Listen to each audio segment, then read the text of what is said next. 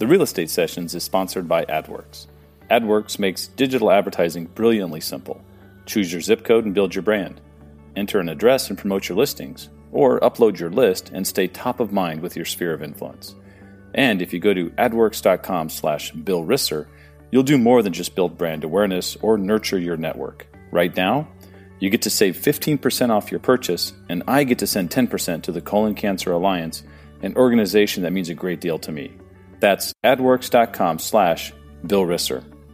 Folks who don't think that terrible policy isn't written every year that could affect their jobs in Washington and in your home state, you need to see it firsthand. You need to realize how dramatically it could shift our businesses, it could shift property rights for our clients, that it could shift the ability for young people and first-time home buyers to buy homes.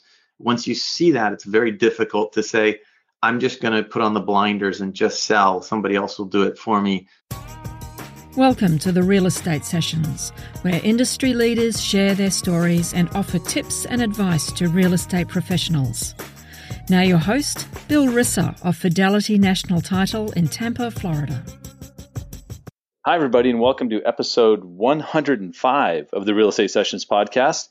I'm very excited today. I know I've been on a bit of a Coldwell Banker jag, but there's some pretty cool people doing things at Coldwell Banker. For this episode, we're going back to the Pacific Northwest, and we're going to talk to Sam DeBord. He's the Vice President of Strategic Growth with Coldwell Banker Danforth, one of the largest Coldwell Banker offices in the country. He's also with the Seattle Homes team. That's his group that he works with. We'll talk a lot about that. We're going to talk a lot about Sam's takes on a few things. He's an author. He loves to contribute to a lot of different places, and I can't wait to talk to him. Sam, welcome to the podcast. Thank you, Bill. I'm excited to be here. So first of all, I the same question I ask everybody. Are you a native of Seattle? Is that where you grew up? The Seattle area. Grew up in Olympia, Washington, and so spent the majority of my life in the greater Seattle area. I spent some time in California bouncing around for college and for work, etc. But this is where I've spent most of my life. So you went to Southern Cal for school, but you ended up coming back to the Pacific Northwest. You like it a lot. I do. There's certainly things that you miss in Southern California. In February, everyone in Seattle has to take a trip somewhere, a vacation somewhere to get out of the gray gloom. So we could certainly use some of that winter weather. But we've always said that summers in the Pacific Northwest, I wouldn't trade it for anything. We have a lot of gray raining months through at least half of the year, but it's about as beautiful as it gets here in the summer. Yeah, I've been there in Seattle in the summer. It's spectacular. So I get that part. And we could certainly use your Florida winters as well. We would trade that part. But there's a trade-off everywhere. True. You're right. Now, look, I was doing some digging and looking at some of your stuff, and I am completely confused. I go to your Facebook account, your profile, and I see this really cool picture. Game day. Must have been in Washington. It's probably you, and hopefully those are family members of yours who are posing with Corso and Kurt and Herb Street. I mean, it's just awesome. And you're wearing a UW hat like I would expect you to wear. But sure. You go a little deeper into Sam DeBord, and you went to USC. You got a business degree out of Southern California. And I'm thinking, first of all, this season alone, those two schools are probably going to play each other for the Pac-12 championship. We hope. So tell me, let's talk about that for a while. Yeah, I get all kinds of grief from my friends about this, and so it's not surprised you brought the topic up for real sports fans. I grew up a Husky. I grew up in the area. This is what my family loved, the Huskies. We went to games whenever we could. My little brother played football for the Huskies, so it's a family thing. We've gone to games for years here, but I suppose I had a little bit of need for sunshine when it came around to time to pick a college.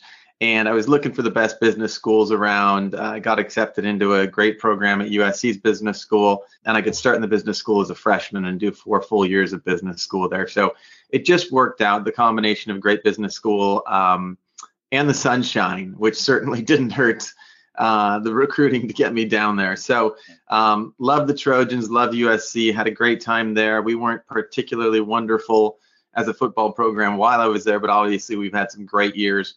So I've got split allegiances. My USC friends think that I'm a traitor when the Washington game comes around. My UW friends like to laugh at me when USC has a bad year, but it's two programs that are not so hard to back. No, not right now, especially. So when they're playing each other, say USC comes up to Seattle, you're wearing the purple. You're a Husky fan at that game. I almost don't want to answer this question because there's no real good way for me to answer it right. Right. It's like the people who say I'm a big Pac-12 honk, and everybody says, sure, but who do you root for when your rival is playing somebody from outside of the conference? Right. I want the team that's got the best chance to go the farthest, and that won't satisfy any hardcore sports fan. They'll call me a fair weather fan for it, but frankly, there's no good answer for me to have. So if we've got a team that can make the playoff, that's the one I'm rooting on. Yeah. Look, if that's the toughest decision you got to make in a given year, you're doing fine. So that's I suppose. I'm. Have you switched your allegiances from Arizona State now that you're out in Florida? Have you picked up any Gator love out there? Well, I hang out with Sean Carpenter online a lot, so I have no choice. Sure. And I'm going to my first SEC game. I'm going to see Texas A&M play Florida in October at the Swamp. Oh, beautiful. I can't wait, right? Because I grew up in San Diego, then lived in Phoenix for 17 years. My son's an ASU grad. So it's, I guess I follow it a little bit, but now I'm going to go off on a tangent real quick on your podcast. Yeah. So I appreciate this. I grew up in San Diego. I always was that fan who hated the fact that whenever the Dodgers came to town to play the Padres or the Raiders came to play the Chargers, half the stadium rooted for the other team. It happens in San Diego and it happens in Phoenix. It happens in all the nice warm weather places where all the people bail on their miserable, cold, snowy back east places, and they relocate out here, and then they root for the team they grew up with. The Chargers made it easy by going to LA because they're dead to me now. But I'll have a soft spot in my heart for the Cardinals. But look, I'm a Bucks fan now. I live here. I bought a Bucks hat. I've got Bucks stuff on my truck. I support the team where I live. And you're kind of doing the same thing with your. That's the way you've got to go. Absolutely. I was in San Diego for a couple of years as well, and we always saw the same thing. And you've got the hardcore fans from elsewhere. And frankly, we've got some great schools in the Pac-12. But we all know what it's like to go to an SEC game if we've seen it. I've been to a couple Georgia games with family who lives out there. Oh. It's an experience. It's unbelievable, and it doesn't take anything away from the quality of our programs. That SEC football experience on game day is it's really pretty amazing. Yeah, unlike anything in the Pac-12, I'm sure. It's going to be great. I'm looking forward to it. So you're at USC Business School. Is a career as a realtor kind of in your future? I'm guessing probably not. Most people aren't thinking that way. Not at all. Hadn't thought about it. I was, basically going through the marketing and advertising program. Didn't like sales, didn't want to do sales. And it was a good experience to see all different sides of finance and economics and everything else.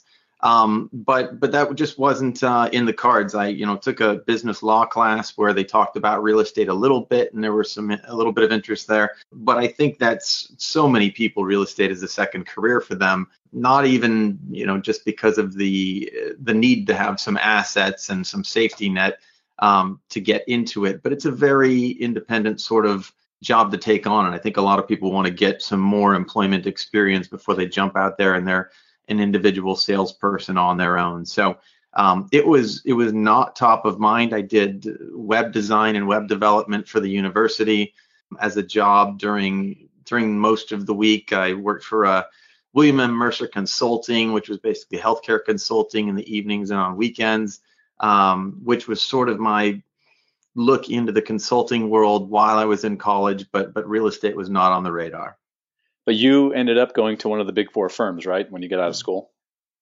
I did, yes. So it was Big Five at the time, PricewaterhouseCoopers. So I worked for their management consulting services group.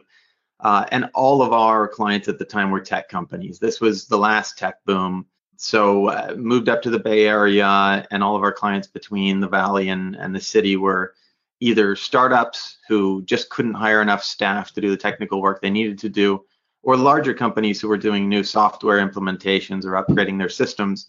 And frankly, it was a labor war just like it is today. All of the big companies were trying to steal employees from each other. And so consulting was great. They needed us, rookies out of college like myself. The the big consulting firms could charge pretty big fees to get us in there and work with these companies. So it was really interesting. Got to see into a lot of different kinds of companies, a little bit of the craziness of the tech culture, and show up at a project at 2 a.m. because a server program needed to be restarted, et cetera. It was a nice insight into that life. Right. And I'm sure that all of that knowledge, all of that development, that personal development you went through, absolutely translated when you decided to become involved in the real estate world, right? Well, I think it gives you some insight into how some big businesses are run. I think that there are some people in the real estate world who maybe their parents were realtors. They understand it from the start. They understand the individual sales model, which is unbelievably valuable for somebody to get into that business and understand exactly how an individual salesperson builds a business and maintains it. But I think it was nice for me, for an operational side, to be able to see how the management of an organization would work, how all the technical tools might fit together, and how you might find software programs and tools that could make your business run more efficiently, allow you to reach customers at broader scale more quickly. So what was that trigger? What was that event that got you involved in the real estate space? Well, it wasn't exactly something that I triggered myself. The work was going well, got a promotion in my first couple of years, but then tech melted down. And frankly, I had a lot of friends in the Bay Area who, over a 1-year period, went from being well-paid professionals to people who came over to my house and played video games with me as we sent out applications to companies all day, because everyone was laying everyone off. Nobody was hiring. And the jobs just dried up as all the .com started going out of business. The consulting services dropped, and there was no need for most of the staff we had. So I ended up talking to a friend who was in the mortgage business, and I was in the mortgage business before I got into real estate sales, and it made sense. It was high flying times there. Just seemed like a great thing to try out and get away from the consulting side and the tech for a while. So I got into that business. Things were going very well. It was frankly easy. Anybody who could fog a mirror could get a loan. That's I'm sure you've heard that before, but we were turning over loans hand over fist, and it was a great business for that. Little did we know that it would fall apart, in the next few years too. But eventually, I bumped into my business partner who had his own brokerage. My wife and I moved back up to Seattle, was still doing the loan business. And my business partner had a brokerage, was doing online lead generation, had a great base, but really needed somebody to really fully develop his websites and his web platform. So we partnered up and started basically doing lots of lead gen until the point we got big enough where we couldn't handle the leads ourselves, and started expanding to a team and on into the brokerage level, where we joined a large Coldwell Banker franchise named Coldwell Banker Danforth. We've got our team that works within the organization now. We've got a handful of salespeople who do most of the day-to-day sales. We sort of manage the systems, the lead gen, lead conversion, all the agent support tools, and then I work with the franchise management team as well as VP of strategic growth. So that's more of a brokerage-wide job. So do you also sell? Not much anymore. Okay. I do when I have friends and clients who really want you to work with them. There's always those situations where they say, I need you to help me guide through this. But I sell very little personally. I try to get most of the business, or virtually all of it, to our team members. I still have good friends and past clients, so I can hand off to a great agent and say, Joan's been selling for 30 years. She's sold twice as long as I have. Everybody loves her. This is the person you want to be working with. And frankly, I'm going to be at a conference two out of every 4 weeks for the next 3 months, and working on brokerage management things. I'm not the greatest day-to-day salesperson anymore because of the other responsibilities I have. So it works pretty well that way. Right. Can I ask you how you handle I'm sure it's going to be through training, but in my role where I talk to a lot of agents about what they're doing, the getting of the lead is, I'm going to call it relatively easy, but it's knowing what to do with the lead once you've got it is where a lot of agents struggle. So how do you have a hand in how that part's handled at Coldwell Banker Danforth? Yes, so you're absolutely right. Lead conversion is at least as important as lead generation, and handing agents leads and hoping that they'll close them is good for neither of you. If they don't have the tools and the systems and the skills to really do the right follow up, you're not going to get a return on your investment in those leads as a brokerage, and the agents are going to say these are bad leads. The leads were bad. We're not closing any of them. And frankly, that's probably the brokerage or the team leader's fault if that's what's happening. If you're not giving them the tools and the support and the systems to do the follow-up correctly and just hoping that they'll just call 5 times a day, you're setting them up for failure. So we've got all kinds of systems in place. We've got virtual assistants who are contacting folks via text, via email. We've got folks following up with phone calls. We've got obviously a CRM system where managers, agents, assistants, lenders can all see what's happening with these leads at the same time. We don't bludgeon people to death. It's not a 10 days of pain, you're going to hate us or you're going to work with us situation. Everything we send out is customized. If they get an email from us, it's going to say, hey, John, I see you're looking for a home in Redmond, as opposed to, hey, John, not even John, hey there, do you want to buy a house? So we try to be very careful about not being obnoxious.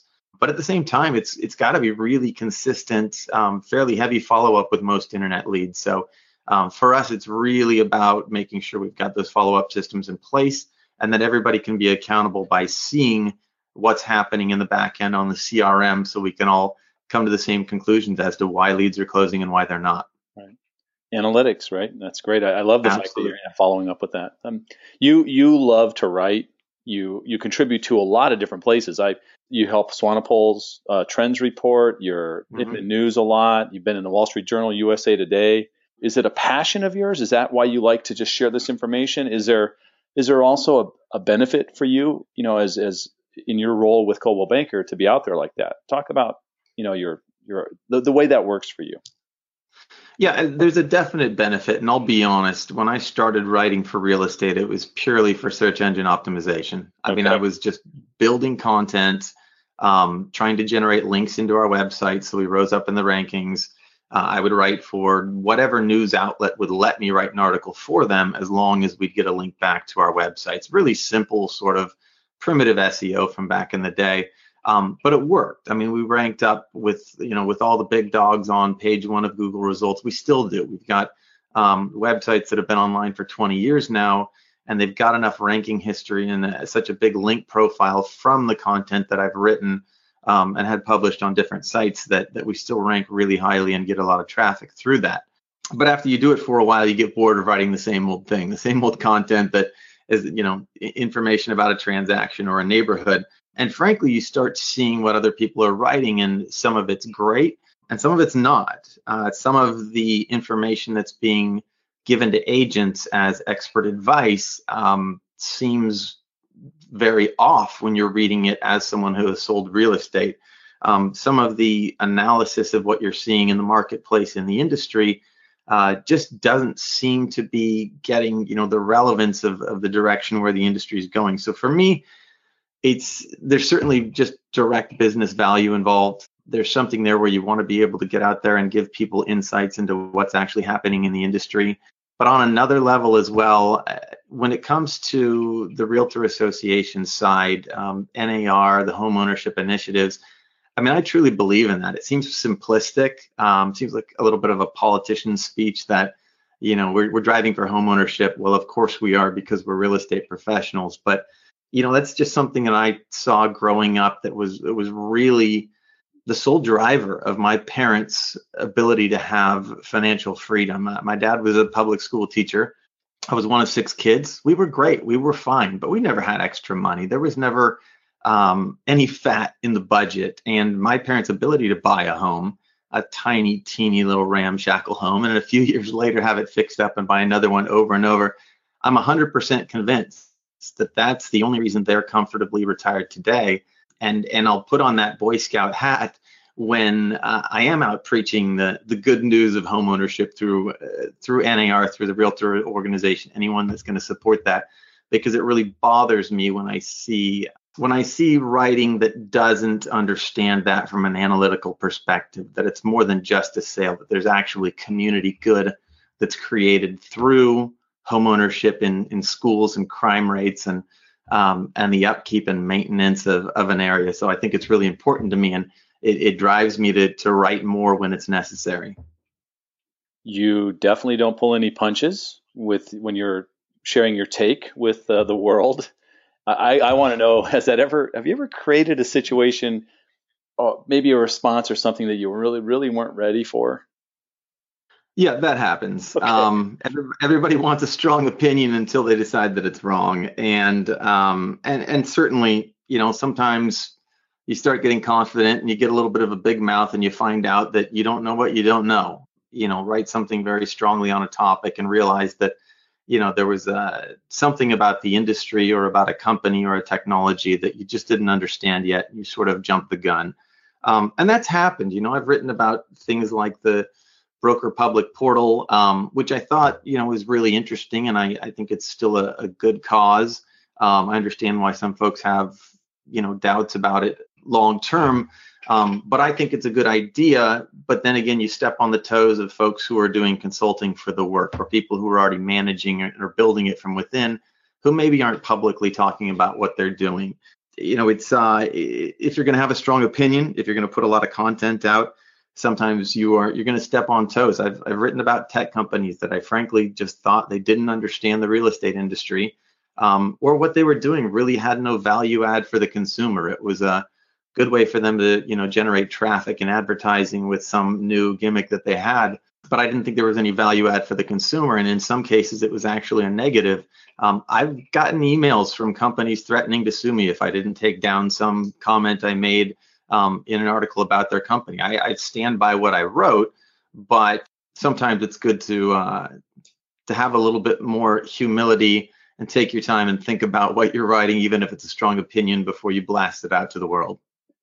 You just wrote a post about Bob Goldberg, the new CEO of the National Association of Realtors.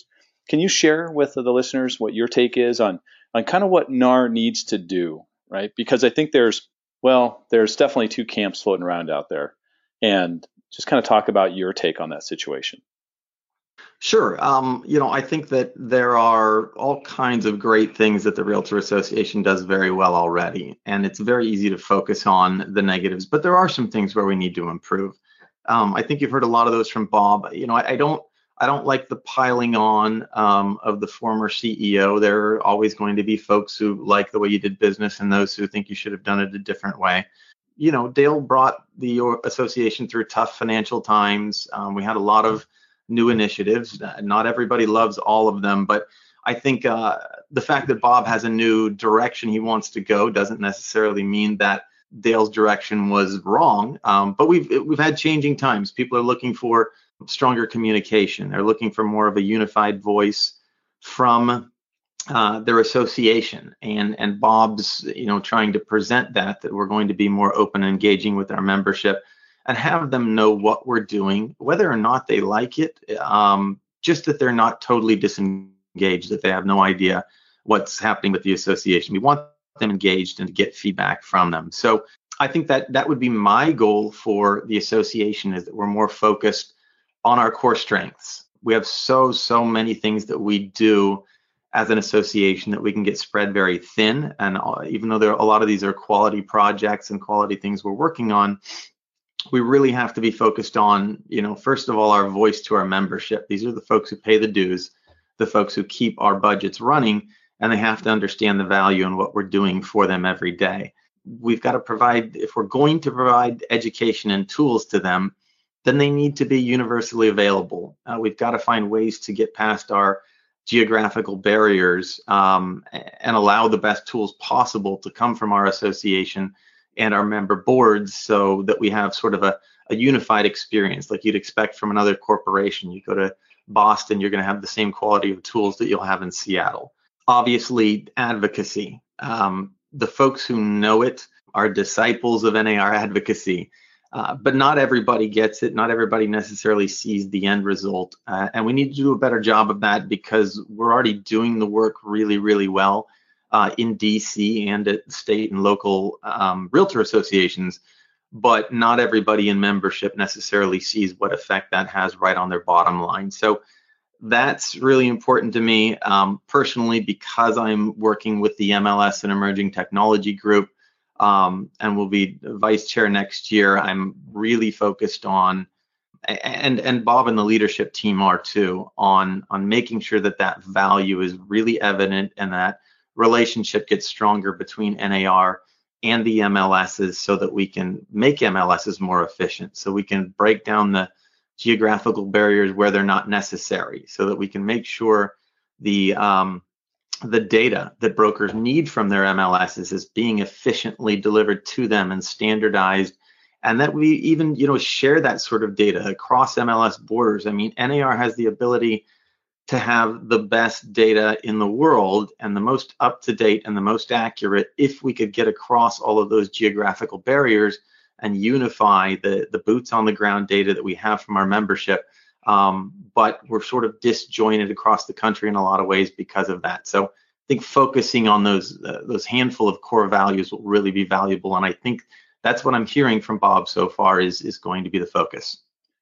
So you'll be helping out on the national level, but you're going to be heavily involved in Washington next year, right? Aren't you going to be president of the Washington Association? So I'm president of Seattle King County Realtors right now, and that's our local association of about 6,000 members. Next year I'll be the VP-elect of Government Affairs for Washington Realtors. So okay, gotcha. It's difficult to do one level of association work and not see the other levels that are sort of intertwined with it. So I've done a lot of work with legislative steering here in Washington State, and then leading for the current year our local association as well. So it's certainly a lot of hats. It makes for a lot of time on airlines, but it's valuable work. Right. Can you just talk about the importance of volunteerism? For me, I am absolutely stunned and really impressed by the people that will step up to the plate. Very talented people who absolutely, it has to affect their business a little bit, but they care enough about what's going on that they will take the time to serve on these committees or run for office with no compensation. Sure. And I think I don't want to paint it that negatively, because you're absolutely right, but there is value not only to your knowledge about the industry, the knowledge that you can impart to your clients, but there's credibility involved too. And we don't want people to volunteer simply for credibility.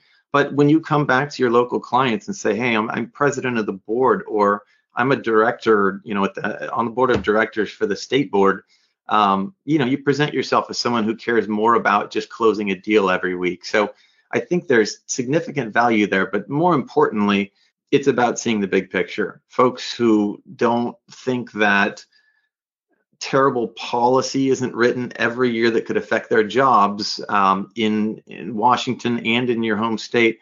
You need to see it firsthand. You need to realize how dramatically it could shift our businesses. It could shift property rights for our clients. That it could shift the ability for young people and first-time home buyers to buy homes.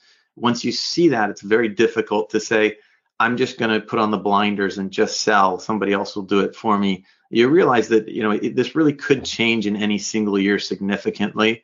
And so I think when people really want to give back for the big picture, for this, this job that is amazingly difficult, but also has huge upside, you really can make a great living doing this. It takes unbelievable hard work to do it, but you have to realize the shoulders you're standing on. And if you can't support the folks who are volunteering their time and going out to lead this and support in some way, whether it's volunteering yourself or just supporting financially these folks, it's really missing the big picture of what's supporting industry and homeowners in general. Are you tired of the word disruption yet? Are you okay with it? I can tell from your laugh, you're a little tired of it. It just seems to me like, well, I'll phrase it more in a question. We've got OfferPad out there, Open Door, instant offers, all these things that a lot of realtors are upset about, or you see the chatter online. Should they really be that worried? I mean, talk to me about your take on that whole what's coming with these companies. I think your phrasing of it is important. Should we really be worried? Right. Is it something to spend a lot of time being worried about? And I wouldn't poo-poo the concern of people that say, these guys might take business, these guys might take market share. because that can happen. Some of these companies are funded by big Wall Street investors. They don't get into this space for fun. They get into this space to take market share and to make big money. So there's certainly a reasonable amount of worry, or at least awareness, that people should have about new business models coming out. That being said, there are opportunities. Some of these companies are either doing things that, as traditional or indie or new age brokerages can look at and say, can we adapt that? If this is something that consumers really like, which portion of what they're doing is the actual hook for consumers, and can we adapt part of that into our business? We've been around for over 100 years, so we're not hanging by a string on a name with no reputation yet. We may be able to use what they're doing and actually do it better than they're doing. Some of it will fizzle out. Most of it will fizzle out. That seems to be my experience over the past decade, is that and most of it just doesn't have enough serious concrete business sense to take a large share of the market. Now, that doesn't mean we don't keep an eye on it and say, you know what, this actually is a big shift in the industry. This might make a difference. But for your average agent or broker, these things are so far off from having a significant effect on your business today. It should be part of your annual strategic planning and looking at your SWOT analysis, and maybe each year it becomes more of a concern and maybe you pay more attention to it. And it's fun. It's fun to watch. It's exciting. There's something new every week. But I think for most folks, those one-on-one relationships between clients and agents are really their best defensible asset in their company. And as long as they continue to keep those strong, there aren't a whole lot of flashy business models that are going to take those folks away. You're a part of the Inman crowd. You've presented at Inman. I think you've been an ambassador there for a few times as well. Sure, you have as well, right? I have, yeah. Back in the day, it was kind of back in 2012. How was your experience? I think you were up there with some goofy pants on stage at one point. I might have done that, yeah. No, for me, look, I would say this is my 105th episode. I think 50 of these people I met through Inman that I've interviewed on this podcast, sure. Right? So it's been very important for me. Talk about it from your point of view, as what you do with Coldwell Banker, and how Inman and this sort of connecting works for you. Yeah, I mean, I think everybody goes to the community first, which is, as you've said, I've got so many friends, colleagues, folks that I've worked with, people I've gotten great ideas from through the Inman crowd. It's just an unbelievable group of folks. Just a little bit of a different feel when you go to an Inman event than other events, and it's a little wilder and a little more out there in terms of the ideas and the topics that are being discussed. But I can't say I've found between my NAR events and between my Inman events, I don't think there's anywhere else where I've found more folks that have just been great friends and great folks to know across the industry. The Inman crowd it's challenging, and that's kind of fun. They're willing to push the envelope. Obviously, the Inman News Network is always poking some sort of anthill, and that's okay. That's sort of the expectation there. Sometimes they're riding the wrong horse. Sometimes they're taking it a little too far. Sometimes maybe they're not challenging a new idea enough.